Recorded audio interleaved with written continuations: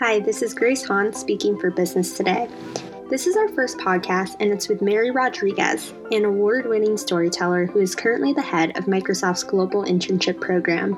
Today, we're focusing our talk on how students should think about navigating career in the era of coronavirus. This is one of two talks in our interview with Mary. We're kicking it off by discussing the first thing that students enter in the job search, their resume. It really starts with your origin story, which I think is the main differentiator in general to your resume, because no one has lived your experience.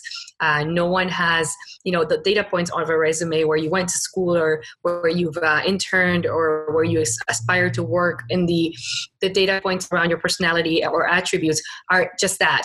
If you're able to actually insert within those data points who you truly are, what made you become who you are, what shaped your life, what were those things into the resume, that really will stand out. We talked with Mary a bit more about how to improve the resume. It all starts with the header. Instead of just saying those keywords that typically people will put there around problem solver, team player, really add some attributes into that also reflect who you are. So let's say that you are very much into culture, driving culture or diversity and inclusion. You could be like diversity driven or passionate about the culture. Those kind of words that actually talk a little bit more, not just so about the attributes, but how you feel about, a specific cohort, a specific passion, a specific thing that you want to drive. Things that align to values that we have in the company will also help. So when you're thinking about a specific company, if you're targeting a specific company, find out about their values. Typically, these companies will have something in their About section on their website that talk about their mission, talk about their values. And so you dig deeper into that and see how you can plug those into your own values. If there's a company that is truly around servant leadership, for example, and that's one of their core values, you can weave that into the resume, right? So you could say, I aspire to be a servant leader, or I serve my community a lot, using that keyword. So that goes beyond just those big keywords. It gets deeper into attributes and passions and a little bit more of your own story within. Aside from these points, we also talked about what students often leave out from their resume. And it turns out a lot of it has to do with being a good storyteller. Yeah, I think they leave out their origin story, which is also something that they should consider including. The reason for that is their origin story, where they come from, those places, not only geographically, but just their trajectory in general.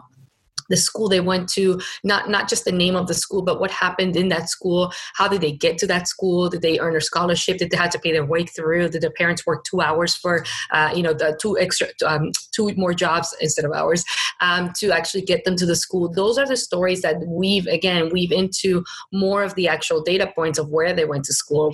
You can mention people consistently that have helped you through the journey. That gives layers to not only who you are, but who have you sought out for assistance, for help, for mentorship, things that you've learned along the path. So how does this all add up? Storytelling, as Mary says, helps you stand out as an applicant with diverse experiences.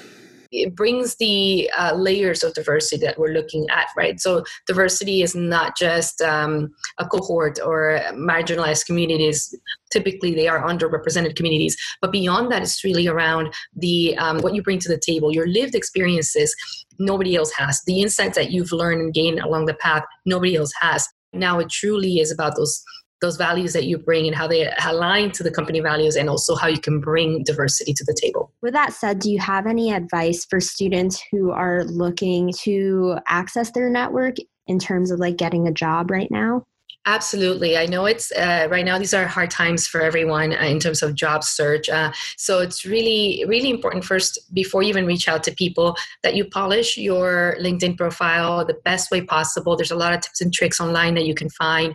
I actually had posted something on LinkedIn earlier around these kind of hacks for job seekers. Just find those articles, find that content out there that helps you polish your experience the best way. For GDPR, so privacy privacy policies.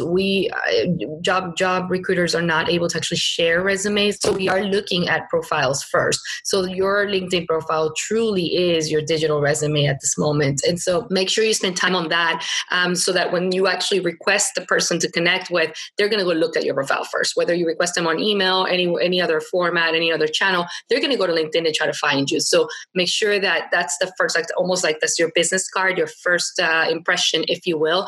Polish that up, show your passions. On LinkedIn profile, you have a lot more real estate that you can play with. It can be a little social. It should be a little more social and informal than a resume. So take that real estate and really play up, do some videos, do some different creative ways to showcase your work.